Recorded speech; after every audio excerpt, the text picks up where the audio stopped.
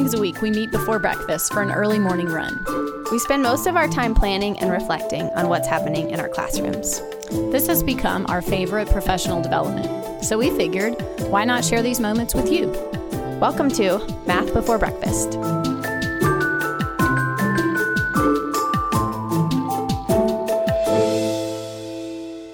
This is episode 40. I'm Tracy Prophet. And I am Ruth Urquiaga. I'm Jay Prophet. And we are joined today. We are super excited to be joined today by Annalise Record. You want to say hi? Hello there. Awesome. Well, we, several months ago, I would say, we had a guest and we put it out there. You know, who else should we feature on our podcast? And we had someone recommend you to join us. And so we reached out and we knew that you had sort of a busy time there with the Math Summit. What's the name? The virtual summit. Yes, the virtual summit. And then we are so thankful that you decided to join us today. We actually had this scheduled earlier, and thank you for being very gracious and rescheduling because of bus issues with my kid. It's just one of those things. We couldn't make it home that day. So thank you for joining us tonight. It's my pleasure. Not before breakfast. Right?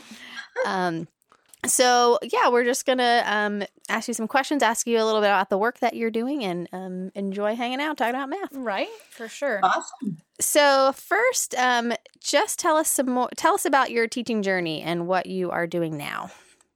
Okay, so I began teaching a little later on in life. I was home with my kids for a while, and my undergraduate was in sociology, so I didn't have a certification to teach. So I went back and got my master's degree with certification, and was certified K-8, and I taught grade 5 for 13 years.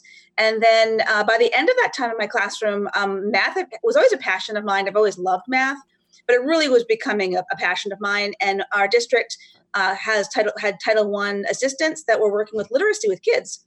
But then they were moving into having them also help kids with math.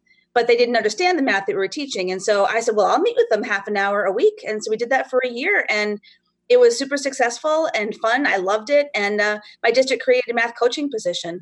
And I was fortunate enough to be able to take on that role. So I was put into the K2 building and my 3-5 building. So I had a steep learning curve for the K2 foundations because the only class I had in my master's program for that involved math was math and literature.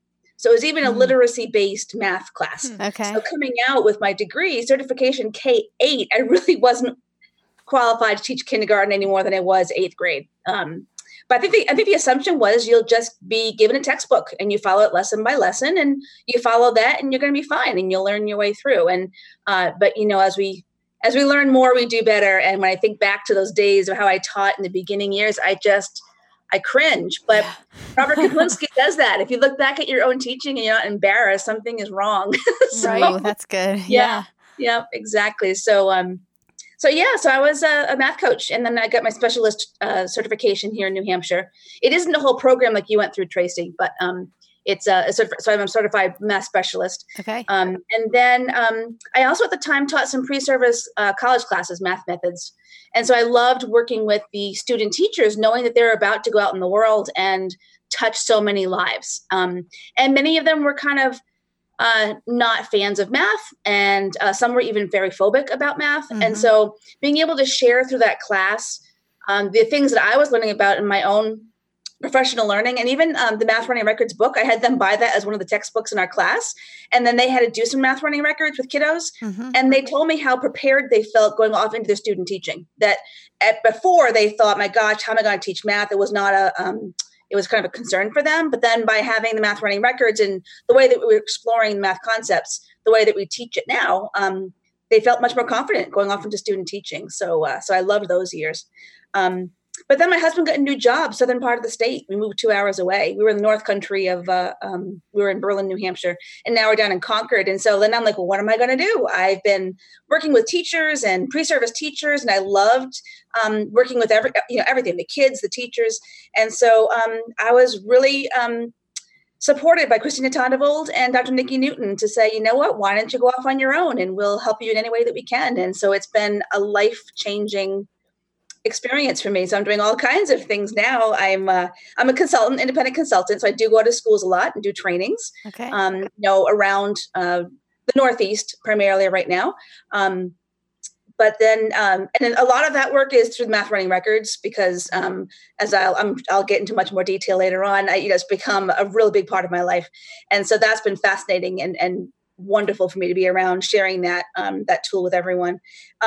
But I also, so a lot of time I do a lot of online stuff. I facilitate the Math Running Records Facebook group that I started a year ago, May. We have over 9,000 members now. Whoa.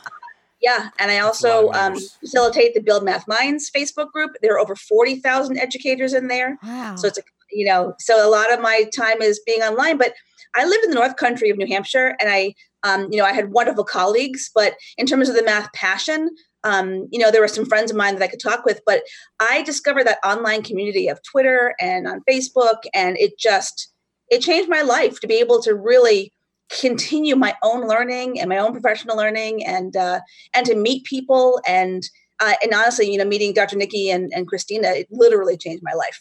So I've been very fortunate with that. So I'm very still active with that. I also present for BER, the Bureau of Educational Research, and I'm going to be traveling the country this middle of fall. So November, December, and January, I'll be all over the country presenting on fluency and word problem types. And cool. Was that too much? No, that's awesome. I want to meet Dr. Nikki and Christina, and I want to meet you. I mean, I guess I'm meeting you, right? This is called virtual meeting. Yeah, this counts. That's right. Yeah. That's awesome. I did want to mention one more thing that I did this past year, which was wonderful for me, was working in New York City schools. Christine King has a company called C. King Education, and she graciously took me on as a consultant, and I was able to stay at her home, and we would travel into the city each day. And I was working in some schools in the Bronx and in Brooklyn, and just met amazing people. And I grew so much professionally and personally this last year. Because I was from Northern New Hampshire. I mean, I grew up in Rhode Island, but Northern New Hampshire the last 25 years, and we had one Walmart for all of our shopping. And to be suddenly in the middle of the Bronx with my Disney backpack looking for an Uber was just a very different experience for me. Oh, that's awesome. I think Jay might just got his episode title there. That was awesome. I love it. So you talked a lot about the pre-service teachers, which I have that a little bit. The students from the local college come into my classroom, and I'm able to help them understand that every single person is a math person. Exactly. But what kind of a student were you? I mean, when you and I were students, there were people who were math people, and there were people who weren't, and there wasn't this. Right. I don't. Is it a movement? Like everyone's a math person now, kind of. It's thing? A revolution. Yeah. Viva la revolution, Joe Bowler. So, what was math like you as a student? So, growing up, my dad was a math professor, and my mom was an English teacher, and so I kind of felt I had all bases covered with both sides of them. And and I'm growing up. I always remembered, rules and procedures. It's kind of a typical recovering traditionalist. So Christina Tondeville calls herself the recovering traditionalist because that's what all we knew. It's all the way I was taught. So I was memorizing math facts, but I did fine with that. I had no problem memorizing and following the rules and procedures. So I thought I was a math person. So growing up, I didn't have any kind of traumatic events. I had wonderful teachers. And so I thought I was a math person. And I did get to high school math. Like I remember calculus. I could get my A's and B's in the class, but I didn't really understand what I was doing. I had no conceptual understanding of it. In fact, my son graduated in college with a degree in physics. And I said, Matthew, now I'm all about conceptual understanding now. So I'm like, Matthew, what is calculus? Can you describe to me in real life terms? He's like, Mom, it's real life. It's all around you. And I never got that connection when I was taking calculus in high school and then again in college. And my brother was nuclear subcaptain, and he used calculus to navigate the submarine of all the men and some women. He was a captain with one of the first subs with women officers. And so the thought that someone could use calculus to navigate a submarine, like that, I never understood that, never got that connection. So I didn't major in college. I thought that I might because it was a strength of mine. But then I learned about sociology, and it just became everything to me. So I ended up majoring in sociology. But teaching math and in my classroom, my favorite part of the day was the math time. I really wanted kids to understand it. But I know now what I didn't know then of really how to help kids learn the math and explore it in concrete, pictorial, and abstract ways. And so I had a revolution of my own journey through my math journey to be able to get to the point where I really understand now the progressions and how the strategies we teach at certain grade levels really transcends and carries further with the kids down the road. And I would be a very different teacher now if I were back in the classroom, of course. But, we as we learn more, we do better. Right. And I continue to learn every single day. I am still learning, but that's the beauty of it. It never gets boring. Right. Yeah, that's so true. And I continue to learn with you guys. Honestly, I'm walking my new puppy and I'm out on my street listening to you. It's like Christmas morning when I get a new episode that arrives on my phone. Yay. It's been wonderful. It's really so awesome to be able to hear kindred spirits, and say, oh, I think the same thing. I love it. Oh, that's so cool. It is. Thank you. Thanks for that. I didn't tell you this yet. We haven't seen each other since we've taught today. But I got to share in a recent episode. I don't think it's come out but by the time this one's come out, then the whole Civa Veritatis and Locker thing, I got to share that with a teacher today, and like a real life way to kind of explore the Civa Veritatis. And she was like, I'm going to do that. And, was saying like, you're so smart. How do you know this? And I'm like, no, I'm not. I'm just surrounded by people that we talk about it, and people who are asking good questions. And so I don't know. I was excited to be able to share that today. And fingers crossed she'll do it tomorrow and then let me know how it goes. Oh, that's awesome. So, yep. So we spent a big chunk of our last episode talking about how Ruth is going to start the year in the classroom.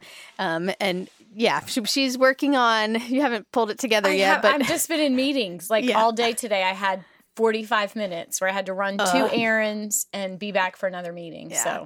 So one of the things that we talked about a lot as we were sort of mulling over the beginning of the year was pre-assessment. And so we are wondering from your perspective, what role running records would play in pre-assessment, and thinking specifically like maybe in her 6th grade class, and how you would use the data from running records.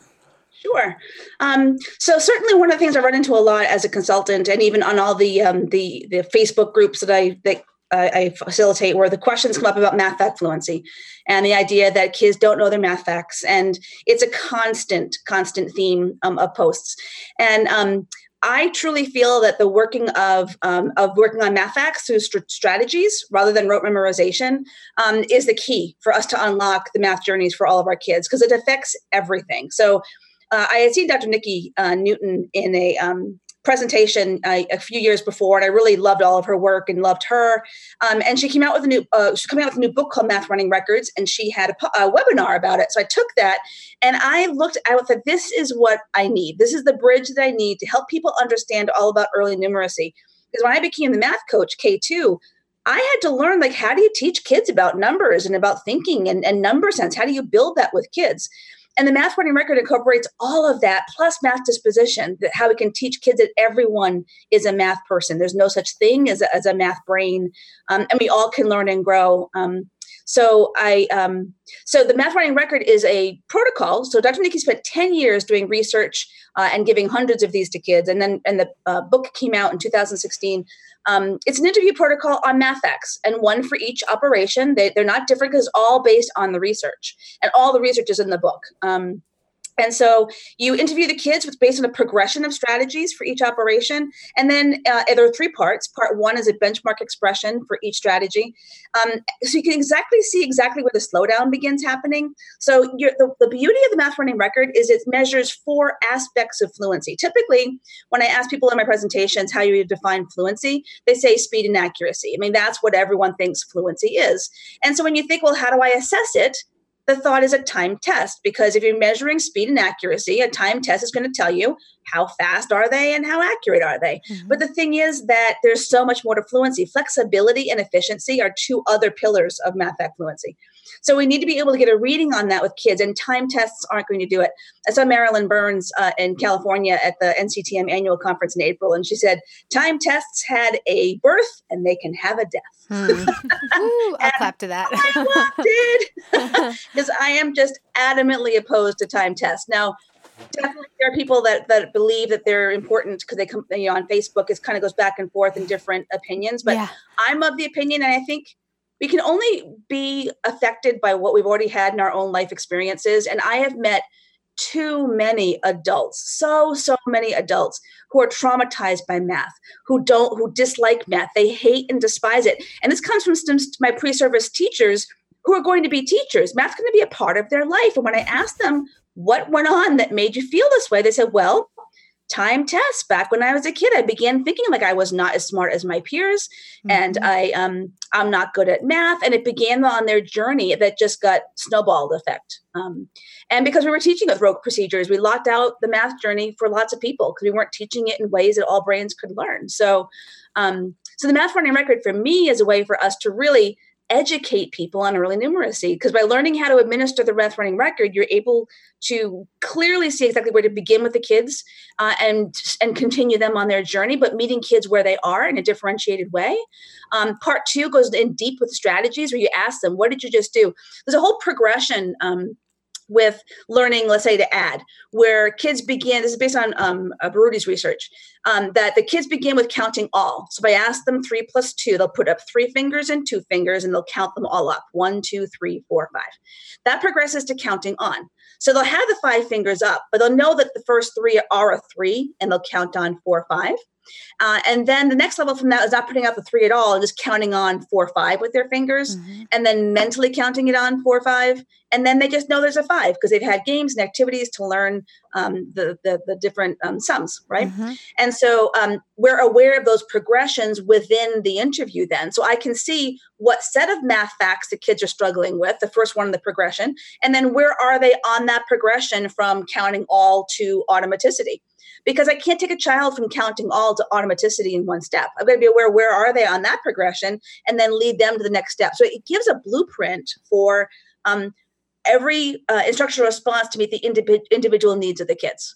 And so we can meet them where they are. So if you have a workstation that's fluency, when the kids go to that station, they're working on what they need. They're not all playing an add, make 10 game, because if there are kids who can't even make a 5, why are they playing add, make 10? They need the add, make 5 right now. And there are kids who also maybe are decomposing numbers and making a 10 to bridge higher than 10.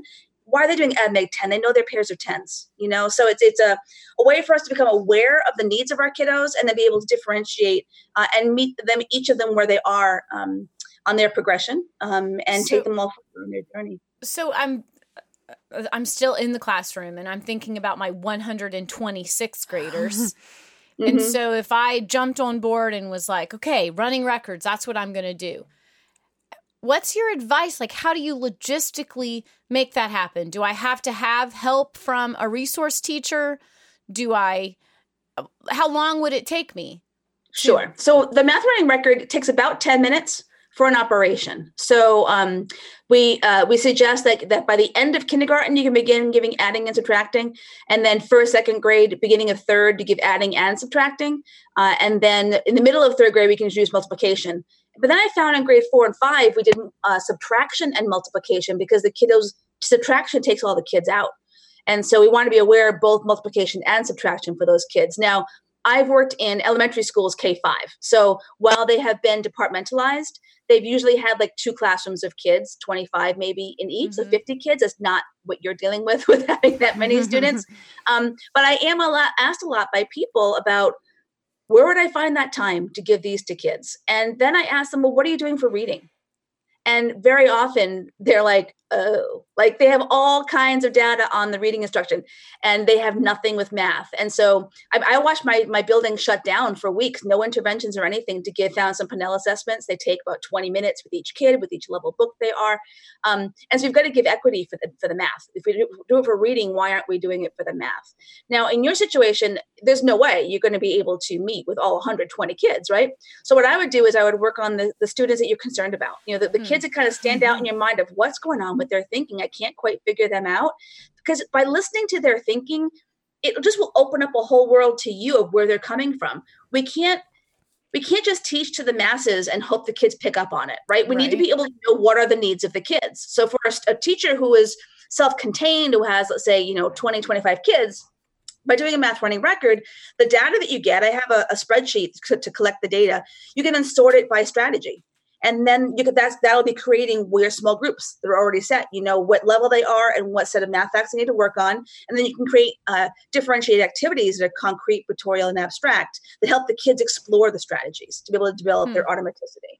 So at a 6th grade level, I'd be willing to bet multiplication math facts are not really in place. I'd be willing to bet subtraction will take them out. They'll be counting back fingers. I wouldn't bet you because I would lose. I would be on the same side of that. And I know that it's basic facts, but I find that the basic facts are a foundation for everything, because the same thinking we use for the foundational facts can be used for larger numbers and decimals and fractions. Right. So if I say, let's say 8 plus 5, the end of the road in the addition progression is to hopefully get the kids to a point where they bridge the 10. So they can decompose a 5. Now, we don't want to dictate what strategies each kid uses, but I know that strategy will take them the farthest. And so if I break apart my 5 into 2 and a 3, that 2 can join the 8 to make a 10. So I can rename 8 plus 5 to 10 plus 3, right? Mm-hmm. So it's easier for my brain to think of it that way. But that same thing will forward itself to if I ask someone 48 plus 7. Well, take apart 2 from the 7 to make a 50, the nearest 10.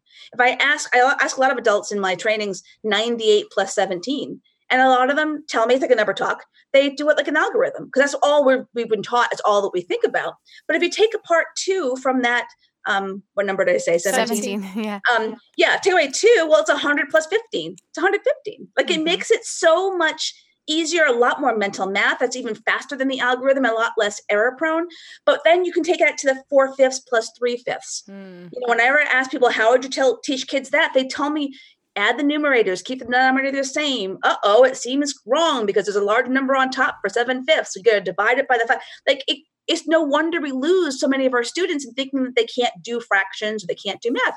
If you just break apart that 3/5 into a 1/5 and 2/5, the 1/5 joins the 4/5 to make a whole. It's a whole and 2/5, right? It makes so much sense. It translates to measurement.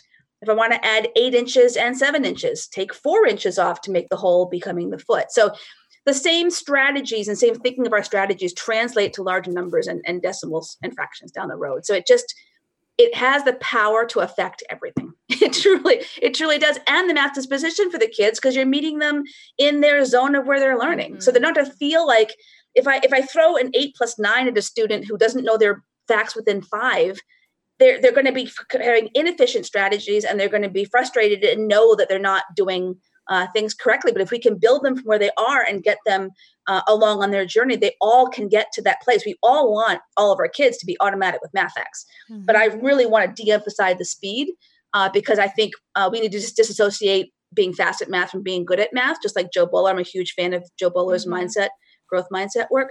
But the speed will help take care of itself, because if kids are using number sense and using chunks of numbers and not counting by ones, they'll be more accurate and they'll be speedier. Right. And we'll be building the number sense to do lots of other things. When I teach a student, I say we don't teach the strategies, we explore the strategies. So when I teach, when we explore the strategy of number relationships, let's say like a multiplying by a 4. And when I show them with Cuisenaire rods, I love Cuisenaire rods because it allows the kids to see the numbers existing as a group. And so if I have, let's say, 4 Cuisenaire rods of, let's say, a 4 times a 6, I'm able to ask them, well, what do you know for sure? What we can see in the Cuisenaire rods that 2 of those 4s, 2 of those 6 rods makes 12. Mm-hmm. So what do I have left? Another 12. Like they can explore the fact that anything times 4 is the same thing as doubling it and doubling it, right? And so for those kids, when I'm doing a math running record and multiplication with them, I find a lot of students have memorized their math facts, which is totally fine. I mean, we want kids to be speedy and accurate eventually with mastery of their facts. The problem is I run into too many kids who have memorized them wrong. And so they give me the wrong answer. Well, what do I do with that? How do I fix that when they're waiting just for a number to pop in their head? They think it's a set number of facts they have to memorize. So I'll ask those kids who can do the math facts accurately and correctly. I'll then ask them 4 times 17. And that separates out kids who have number sense from kids who don't. Because the kids who have memorized them, they literally tell me, I haven't learned that one yet. They're not even willing to try to think with a strategy or anything. That number talks help us get to that mental math. So for the kids who have been exposed to that, they're not shy about trying it. They'll 2 17s is 34 and 34 and 34 is 68. So it must be 68. So I can tell they have that foundational understanding. So our goal with the math running record is to be able to see what level are they on that progression of getting automaticity, but also with understanding. So if you have your automaticity, so you're speedy and you're accurate, but you have no foundational strategic thought, you're not done. Your job isn't done with basic facts. I want to work with you on strategies to expand your horizons, be a well-rounded mathematician. So it's very, very powerful. And it explores all the ideas of equality, the meaning of equal sign being a relationship symbol as opposed to an action symbol. It exposes the kids to properties, the foundation of multiplication strategies is distributive property, and embedded within that also is a commutative property and the associative property. So it's just, it really is a foundation for all the mathematics to come. And it's transformational for teachers and for school districts. I've watched it happen. So I'm sure that we have a list of stuff at the end of our podcast where teachers can access this. Yes. Is there a link that we can access to preview Dr. Dickey's stuff? Or, I haven't even looked at it to know how much it cost or... So the only thing that you would need to purchase for any of it is about a $30 book, Math Running Records in Action. Oh. And you don't even have to do that, but I highly recommend that you do because it has all the research in there behind her creation of this. So everything is for free. So the interview protocols are available for free. I have created a Facebook group called Math Running Records that people are welcome to join in. We did a book discussion this summer, and so all those questions and prompts will stay in the Facebook group. So when you go into the Facebook group, on the left-hand side, there's a link for units, and I organized it each week by different operations. There's a whole week of posts about addition and posts about subtraction. I posted videos of me giving running records. Dr. Nikki has a new website coming out of the Math Running Records that is awesome. I just saw it last night, and she's got videos of herself giving them. And that's, a lot of my work is training districts on these. So I'll go to a district and then I'll be training all the employees about how to administer them. But really what I'm teaching them is early numeracy. And then the ability for them to interview kids and hear their thinking. It transforms your teaching. Because once you know what the kids are thinking about, you create your own instructional response in reaction to that. You get information that you can't get on a timed test. There's no way to respond instructionally to that. Right. So we'll definitely post those links on our show notes. One of the things, two things, as you were talking, I was thinking about, and you've kind of said this, how if teachers go through the process of learning how to give the running records, it's very likely that they're exposing themselves to maybe strategies that they weren't aware of. That is exactly it. That's exactly it. And then they'll know what to look for. Once you're aware of it, it just becomes clear. And so you're watching a child figure out an answer to a problem, like, oh, they're counting on, or they're counting all, or they're using a derived fact. Oh, I didn't mention derived facts. Oh my gosh, that's the important thing. So it's counting all and then counting on and then counting on mentally, but then the derived facts. I'm sorry. I can't believe I forgot that. It's okay. So, so when you add like 5 plus 6, if you know 5 and 5 is 10, then 5 plus 6 must be one more. That relationship between the facts, that's the derived fact strategy. So we want to use the derived facts before we do the abstract work of numbers, just to try to get their thinking. I can't believe I mentioned that's such a huge piece of it. It's all good.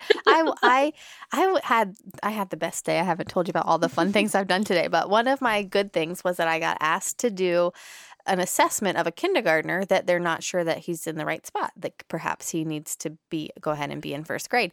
And so I sat down and made some notes about our kindergarten standards and just started asking questions, related to this. And more than once, he was like, he knew I was asking them, like, can you figure out how many that is without counting? And he was very much trying to do it without counting in a lot of ways. And he knew 4 right away. Oh, it's 2 plus 2. And he knew 5. Oh, it's 2 plus 3. He could subitize those numbers, but he could see for 7, he could see, oh, it's 3. I know 3 plus 3 is 6. And then one more is 7. So he was like just walking right through that. It was so cool. That is still counting. It's just not 1, 2, 3, 4.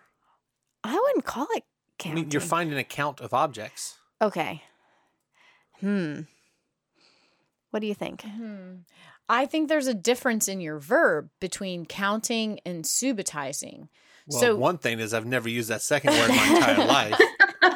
And you're there's a difference. You're not a primary teacher. So subitizing is when a child can look at a set of dots and just knows it. Or objects. Yeah. And maybe it's because of the way that it's arranged, like on a die. Like I just know that's 5. That X pattern is always 5 when you see it like that. That kind of idea. Or sometimes they know it's a 5 because they see a 3 and they see a 2. But subitizing, yes, you are getting a count of numbers. But it's not the same as counting. Subitizing is amazing. Have you heard of Clements and Sarama's research on learning trajectories? Yes. Okay, because that's phenomenal. Come over here so I can touch you real quick. Okay. Yeah, I just referred to it like last week when I taught with some teachers. Yeah. Carry on. Sorry. So Clements and Sarama have a site called learningtrajectories.org, and that is funded by the Gates Foundation. So it's free for anyone. So if you go onto that site and you create a sample class and a sample student, it'll unlock all the trajectories for you for lots of early numeracy topics. Okay, so I didn't know about the website, so thank you. I just had the book. Okay, thanks. They have it's a progression of ideas from birth to 3rd grade. And like, for example, they've done decades of research. They isolated 20 levels of counting. Like, how many teachers know there are 20 levels of counting? There are 10 levels of subitizing. There are 5 levels of decomposition and recomposition. Like, who knows that, right? Like, Annalise Record. Yeah. Well, Dr. Nikki Newton, I absorb like a sponge everything Dr. Nikki Newton and Christina Tondevold say, and I'm constantly, learning from people on Twitter and stuff too. So I'm immersed in this world because I'm so passionate about it. But what's so cool is that you can then go in there and see videos of kids who are at each of those levels to see what it looks like. There are instructional ideas. There are videos. It's amazing, the wealth of knowledge that is on there. So with subitizing, it's not just for young kids. It's also for older kids. We could be subitizing with, let's say, 100 grid and have kids see it as 100. So you take a quick look image, show them a grid filled in, let's say, with 52 squares, and then you turn it backward and see, okay, how many did you see? Making them visualize those amounts. But that same grid can be used for decimals. So what number is this? And that quick look image. The quick look image is not to emphasize speed at all, but it is to get the kids to create the visual picture in their mind so that they can't use counting. Because we'll go back to counting whenever possible. Whenever we're in a moment of stress, Christina Tondevold in one of her sessions at NCTM years ago said that professional bicyclists pedal backwards when they're about to get into an accident, and they know their bike won't stop. But when we're kids, you pedal backwards, the bike stops. So your brain goes back to what it's familiar with in a moment of anxiety. So when kids are given a math problem, they don't know what to do, they go to what they know, which is the finger counting. So we've got to be able to have them trust and be able to be risk takers and in thinking of strategies and trying out different flexible thoughts to change their brain pathways, change the way their brain thinks. I've lived through that. I was a very, traditionalist kind of teacher. And if I did any kind of mental math, it was all trying to do algorithms in my head, but my brain keeps changing. I can see a lot more things visually now, and I think so much differently. And I'm continuing to stretch my own brain. I saw Pam Harris at the CAMPT conference, the Texas Teachers Conference, last month, and she's a middle school focused content, and she does a math strat chat every Wednesday on Twitter where everyone can share their thoughts of how they solve that one. It's like a number talk. You share your strategies, but it presses my own thinking, and I'm doing things now that I never thought I could do. Mental math, middle school level type things, ratios and proportions. Have you seen that? That's where it's just unbelievable. It shows up in my feed all the time, and I'm like, I need that. And then I need like a file on Twitter because I'm like, oh my gosh, a whole hour's gone by, and all I've done is scroll Twitter and like. No. Yeah. But it just seems like a natural extension to the work that I do. So I'm so embedded now in the fluency work right now, because the book we have coming out as well is fluency based. But word problem types are so important too. The cognitively guided instruction and all the word problem types. That there are 15 types of problems that involve adding and subtracting. And those same structures exist with the older grades, just that the numbers are fractions and decimals or multi-digit numbers, but the structure is the same. Right. So if we don't explore that, end with how many in all, right? Yeah, those keywords, we can't be using the keywords. I had a great, beautiful keyword poster in my classroom But I see now the disservice I did to my kids. I wasn't creating problem solvers that would persevere, and the key words lead them astray. Many times now, because the unknown could be at any spot, they're led astray. The word that they see is not what they're being asked to solve for, and because Graham Fletcher calls them pluckers, that they pluck the numbers out. Have you seen Robert Kaplinsky's video on How Old is the Shepherd? Yes, I have. Oh my gosh. 32 eighth graders were asked about how old was the shepherd. It said there were 125 sheep and there are 5 dogs in a flock. How old was the shepherd? 23 of them gave an answer. They did either adding, subtracting, multiplying, or dividing of those two numbers. It was, you have to laugh, otherwise you'd cry. Yeah. Right. But they were 8th graders that just didn't realize it didn't make any sense, that they didn't have information to solve. But that's what we create when we have keywords. We're teaching the kids that, we all love our kids. We're all compassionate. We want to help them be successful and feel successful. So we think, I'll teach you that if you see the words in all, it's either adding or multiplying. And then I do that to my kids. We highlighted words on our tests. I read it out loud to them. They highlighted the words. That's what I cringe about now, because I thought I was helping them and I wasn't doing anything to help them at all. They're not being problem solvers. Yeah. This podcast, not this episode, but this entire podcast should be called "So You Thought You Were a Good Math Teacher." Yeah, I know. that's right. But that's why you have to have that philosophy of when you know more, you do better. And it's a journey. We're all on our journey. We're just at different stages. And that's why I love your podcast, because it exposes that we're all on a journey and it's not easy and it's not fast. And so for you to be able to talk about a lesson coming up or how it went, I love your honesty, and you're just, it's amazing for educators to be able to hear that discussion. I think that's just amazing. Well, thanks. So you mentioned a little bit about your book, and you said our book. Are you the author? Are you sharing it? And what is it? No, I'm a collaborator. So Okay. Dr. Nikki Newton is the author. I'm a collaborator, as well as Dr. Allison Mello. She is she works in Foxborough, Massachusetts. She's an assistant superintendent. So Dr. Allison Mello and Dr. Nikki and I have collaborated. It's taken years to work on it, but we are now today. I was actually looking at the PDF of the book itself. It's being printed and should be out by October. It's called Fluency Doesn't Just Happen, with addition and subtraction. And what it is the next steps, because the math learning record itself is the interview to find out where the kids need to begin working. But then the journey begins. That's the whole journey, is how do we explore these using math tools and then pictorial representations in then abstract ways to help the kids develop the number sense and the zone of that strategy to be able to move on to the next one.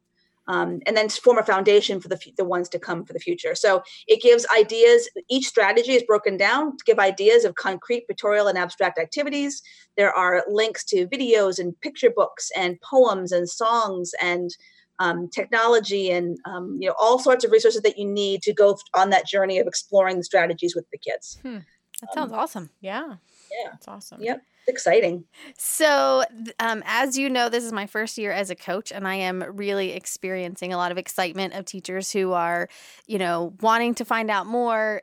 They're just, the teachers I've talked to so far are really soaking it up, and it's very exciting. I'm wondering if you have some examples of where you've seen that happen, where you've, shared something with teachers and then you've watched them follow through and seen the benefit that it has to students.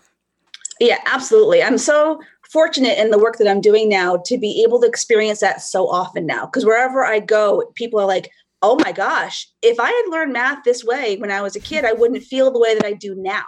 It kind of gives them permission to accept the fact that the thoughts that you had your whole life, that you weren't as intelligent as other people or that you're not a math person, is wrong. Like, it's affected their self-efficacy. I've tutored a lot of people attempting to pass the praxis test for math, and their dream of becoming a teacher is all dependent on them passing a math praxis test. Even if you want to be a preschool teacher, you got to pass that middle school level math, because that's the way our system is set up right now. And people have a lot of anxiety and phobia surrounding about that, And so, but then as I'm tutoring them, I'm showing them these visual ways of exploring these concepts. And they're like, well, that's not hard. Like, I know. But they thought that it was unattainable to them, because when they learned it, the way we only taught it with rules and procedures, it was unattainable for a whole subset of population of our kiddos. And so, thankfully, I'm able to experience that passion really wherever I go and what I'm presenting. There's one particular case that I am just absolutely thrilled about. I began presenting for Bureau of Education Research last fall, and there are a couple of people from Rhode Island that had come to my presentation, and they went back to their school and said, we need to have her come and do a training. And so there were 3 women who are important in that. So shout out to Tara and Ann and Kathy from Middletown, Rhode Island. They went to their assistant superintendent, Linda, and said, we want her to come. We need this in our district for math. We've got to turn around math. We've been focusing on literacy for so long. We've not focused on math. We need this in our school. And so Linda thankfully hired me for many days to come in and work with the staff. And so over the course of from January until the end of the year, I was able to do several days of work in their district.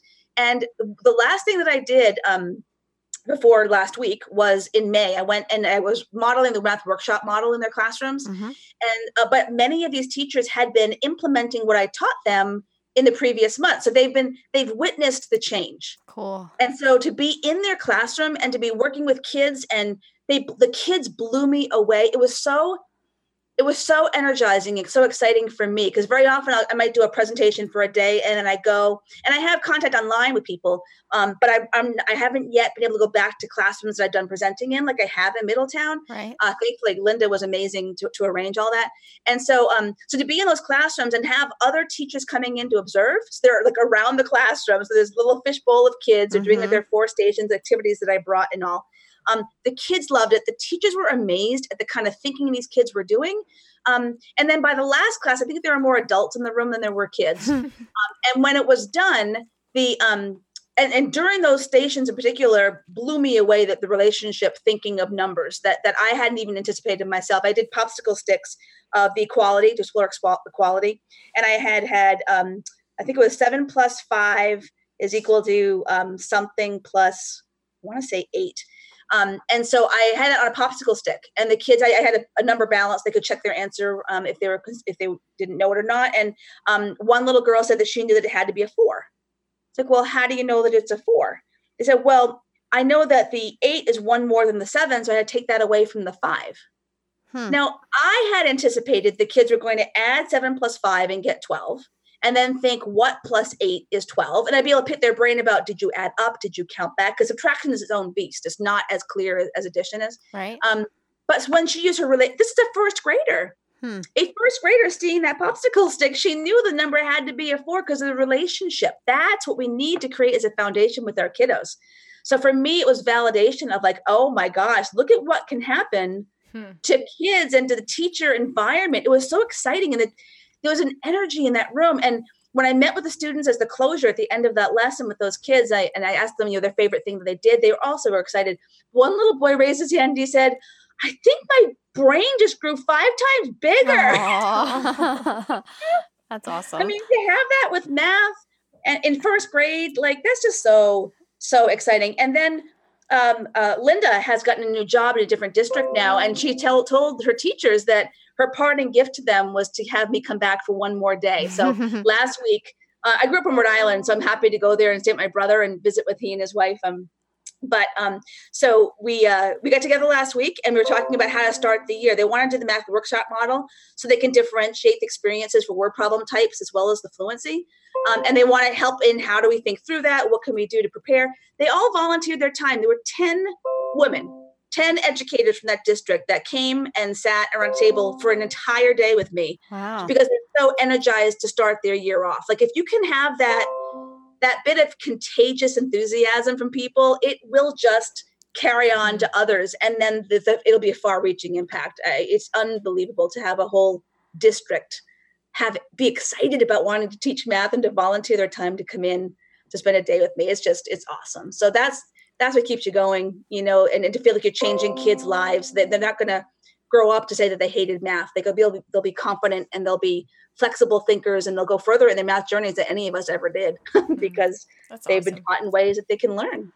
I was overwhelmed with all the stuff before I got here, and now I have like 4 more websites to look at and learning trajectories to figure out. And you're like all the way down talking about addition strategies, which in a 6th grade classroom, I know that I'm going to have students who don't know those strategies, and I still need to teach those. I also have had some parents who've come to me and said, last year my students were in the advanced class, and this year there's not an advanced class. So how are you going to meet their needs? And I've convinced them that I have lots of tasks and give me 3 weeks and they can email me if they don't feel like their child's being challenged. But I'm really feeling overwhelmed. Like, what do I do first? What's most important? Right. And now I have math running records and this preset. Like, oh my word. How do I what do I choose? I don't know. What's your advice? How do I make this feel like? Yeah, I mean, absolutely. There is so much. There's so much. And that I found that for myself. I had to stop doing Pinterest. I was going down the rabbit hole, and I thought I got to maintain my own sanity because I kept thinking that I wasn't doing anything right. Mm-hmm. So it's really important to preserve your own sanity for sure. So you want to pick I would say pick one thing and do it well. And then add on another one when you feel ready for it. So what's your one thing that I should pick? My one thing would be number talks. Because number talks at your level will have embedded within them the strategies that will then get translated to basic facts as well. But you're at a 6th grade level. So if you're doing a number talk and you give the students 4/5 plus 3/5, see how they solve that. Yeah. And if they are adding numerators and keeping the denominator the same, and then thinking that because it's a larger number on top means that, then you get that enlightenment of like, oh, they're not thinking number sense with fractions. They need to be able to decompose their fractions or decimals. If you ask them 8/10 plus 5/10, see what they do. If they're going to say 13/100 because they just added 8 plus 5 and put a decimal point down randomly, you get a sense of that. But if a student might say to you, well, I know 5/10 and 5/10 is a whole, and that's 3 more tenths. Because the 8/10 is 5/10 and 3/10. Or maybe someone else breaks apart the 5/10 into 2/10 and 3/10. And so the 8/10 and 2/10 makes a whole, and there's 3/10. Those kind of things are laid out in the Sherry Parrish book of number talks, percentage, fractions, and percents. But that will... I have that one in my drawer with I know. 15 books we read this summer. But that's what I'm so much about in my work is that these progressions that exist, the Graham-Fletcher videos that show the progression throughout various grade levels of how what we do at the start will affect what comes down the pike. Right. You can see that kind of trajectory happening. And so by being able to, to use number sense with our calculations, decimals, and fractions, we're going to be opening up a world to them of thinking. And sometimes it's even more efficient to think that way than it is to do the algorithms. Right. But certainly the math running records, I love them, but you're a 6th grade teacher. So I would think that it's probably best right now that if you zoom in on the kids who are presenting themselves as not quite getting the grade level content right now, to figure out where are they? Where do they need the help? Because even though it's basic facts, it does lay that foundation of their number sense. And are they thinking strategically, or are they stuck in the counting progression? Pam Harris, you've got to start following her. She's amazing. She has a wonderful icon, but we should link to it in your podcast notes. Yeah. There's a whole progression of the kids' math journey, which it begins with them thinking about counting reasoning strategies, which progresses to additive thinking, which progresses to multiplicative reasoning, and then proportional reasoning, and then functional reasoning at the high school. That whole progression. So when you think about kids who are trying to do a multiplication problem and they're counting by ones, each of the groupings, they're back in the counting reasoning, which is the very, very beginning of the progression. When you're skip counting, you're in the additive thinking. When you're multiplicatively thinking, you're doing the distributed property to do partial products. Mm-hmm. And so being aware of that was been eye-opening for me as well, to move the kids to multiplicative thinking. And we can do that by systematizing activities. We can put dot patterns up on the board and have the kids figure out how many are there. Some kids will count them by ones. Some kids will skip count the rows or columns, but other kids could say, oh, I see an array of a 4 by 5. That's 20. And they're using multiplicative reasoning. Mm-hmm. So doing those kind of daily routines, I think daily routines can be so powerful. Doing a number talk, doing a quick look image of amounts or fractions and decimals. So for at your level, that would be super important and powerful work. There you go. You got your answer. Whew. You can do it. I can do it. Now, I do, on my Facebook group, I have created what's called a Padlet. Now, a Padlet is a web page. It's not affiliated to Facebook at all. So it's available to anyone. We can link to it on your show notes. Mm-hmm. On that Padlet are all kinds of resources. So I created a Google Drive folder that has folders in it for each operation. And then in each operation, each strategy. And within each strategy, a pictorial, concrete pictorial and abstract materials, Wow. all for free. I want it to be for free for educators. This is not anything to pay for. Now, it's not full of stuff because I'm relying on our community of educators to work together and beef up those folders so that all anyone has to do is just to kind of go in the folder of that strategy and print out some activities and games, put it in a bucket for the kids, and then the Math Running Record tells us which kids go to that bucket. And then they're able to differentiate the experiences for the kids. So that's an excellent link on the Padlet. I also linked to all the things like learningtrajectories.org, that site I've linked to. It's a beautiful way of organizing resources. Cool. So, but you need the direct link. So I'll give you that link so that you can post it on the show notes. But it's a really wealth of information. And so, so I think that would be really helpful Thank you. to yeah. So Ruth often talks about drinking from a fire hose. I feel like we have drank from a fire hose. You've shared so many things. Is there? I know. I'm sorry. I just no, get it's talking. good. It's awesome. It's awesome. Is there something that we haven't asked you about that you wish that we did? There actually is, Okay. because I had made some notes ahead of time. I wanted to make sure I did mention certain things. Good. First of all, so the Facebook group that I created, I also created videos for each strategy, adding and subtracting, and using math tools. So things like Cuisenaire rods, cubes on 10 frames, Rec and Recs, all those kind of math tools we can use to explore them, and then thinking behind it. So that's also on the Padlet as well. So if anyone doesn't have any ideas of teaching those strategies, they're welcome to check that out. Cool. I also wanted to mention that podcasts have changed my life as well as online world. And so I really highly encourage people to check out your podcast. I mean, I wanted to make sure I thanked Pam Jones. Pam Jones is one of my closest friends. I mean, she's a math coach that was in Maine, and she Facebooked me.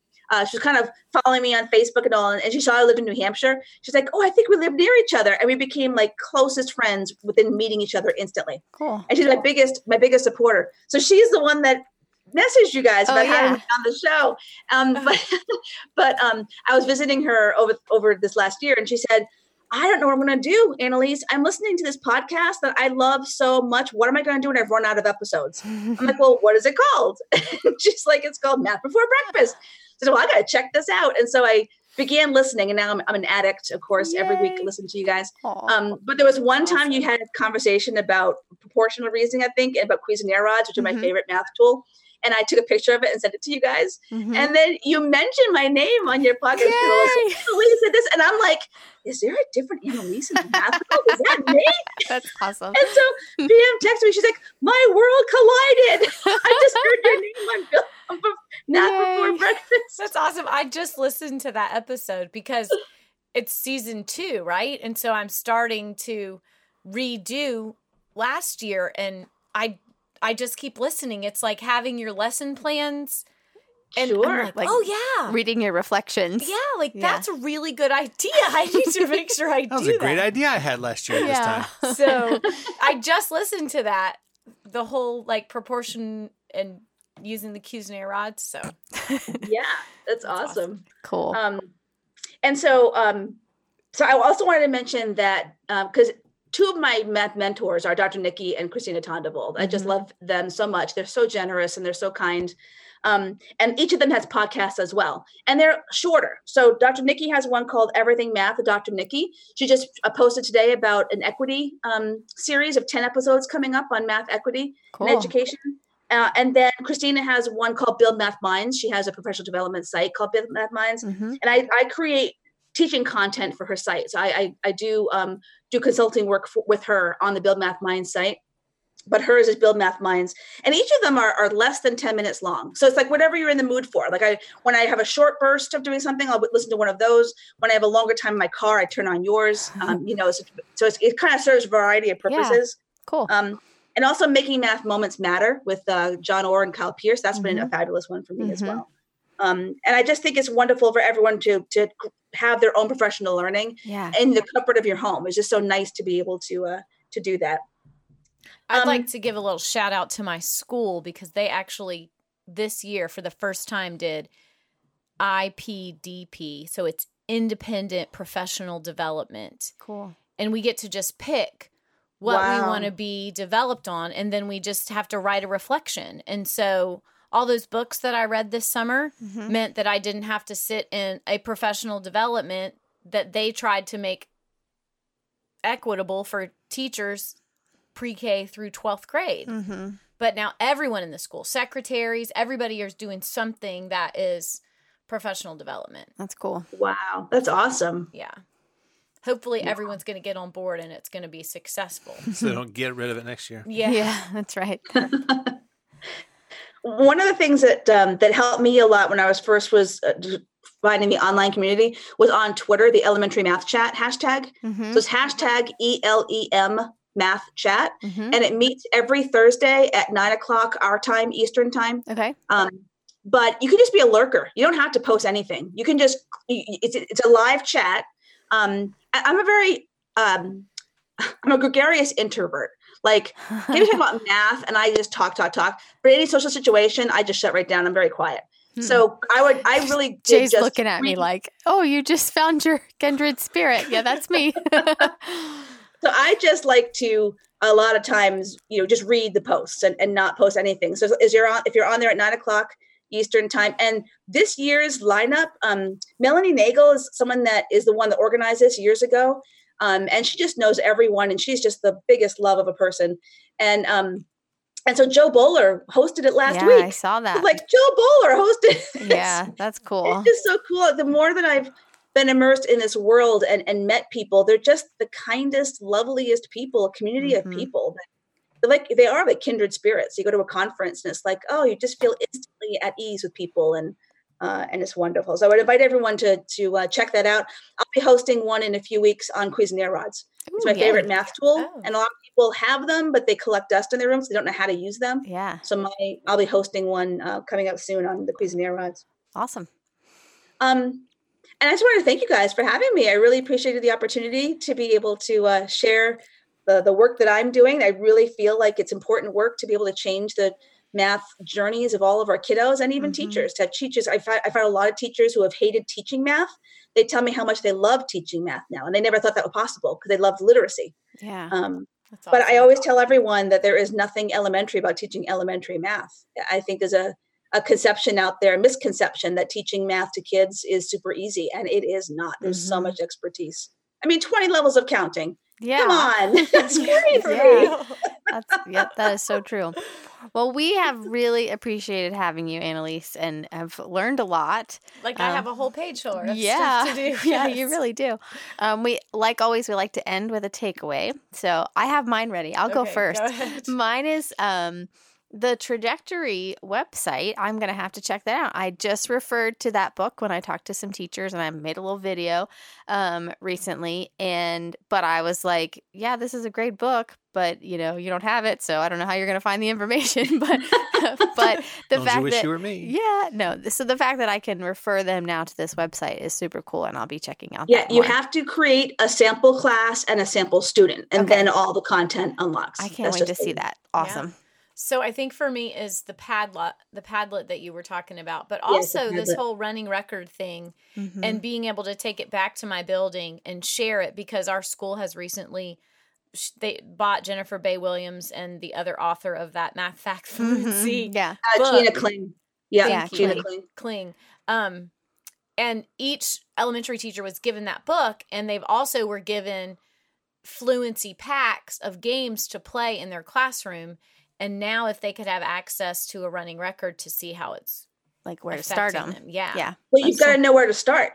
Yeah. Yeah, it's great to have those games, but if you're not tailoring it to the needs of the kids, it's going to be a struggle. So if you can zoom in and know exactly where to begin, then they start their journey and they go forward from there. It works very, very nicely hand in hand. Absolutely. Yep. Jay, you got a takeaway? I learned that subitizing is counting without counting. Nice. That is good. And there are 10 levels of subitizing. Yeah, Yes. well, I can't spell one, so we'll get to there later. All right. Annalise, do you have a takeaway? I know you, the whole thing. I just brain dumped on you, and I feel sorry. No, it was good. It was good. We so much appreciate it. Yeah. Absolutely, my absolute pleasure. So we will make sure the show notes for this one is going to take us like 3 hours to put We better together. get started now. I know. Yep. But we will put all of your links there, and people can come check them out. And I encourage like your check out your book and your Facebook pages. Yeah, And elementary math chat. the Cuisinart Rod chat coming up. So awesome. Lots of cool things. Thank you so much for sharing. We really appreciate it. My pleasure. All right. Well, I'll see you tomorrow on a run for real. A ride. A ride. That's Tomorrow right. we're going to ride Oh, bikes. it's bicycle day. It's bicycle day. We've added that into our Ooh. routine here. So it's going As well. long as we can ride side by side and still talk, Yeah. it'll continue. Because why exercise if you can't talk about math? That's what I got to say about Amen. that. You want to join us for a bike ride, Annalise? I would love that. I really would. Well, you Awesome. start now, you might get here. Yeah. All right. Thank you. All right. Thank you. Take care.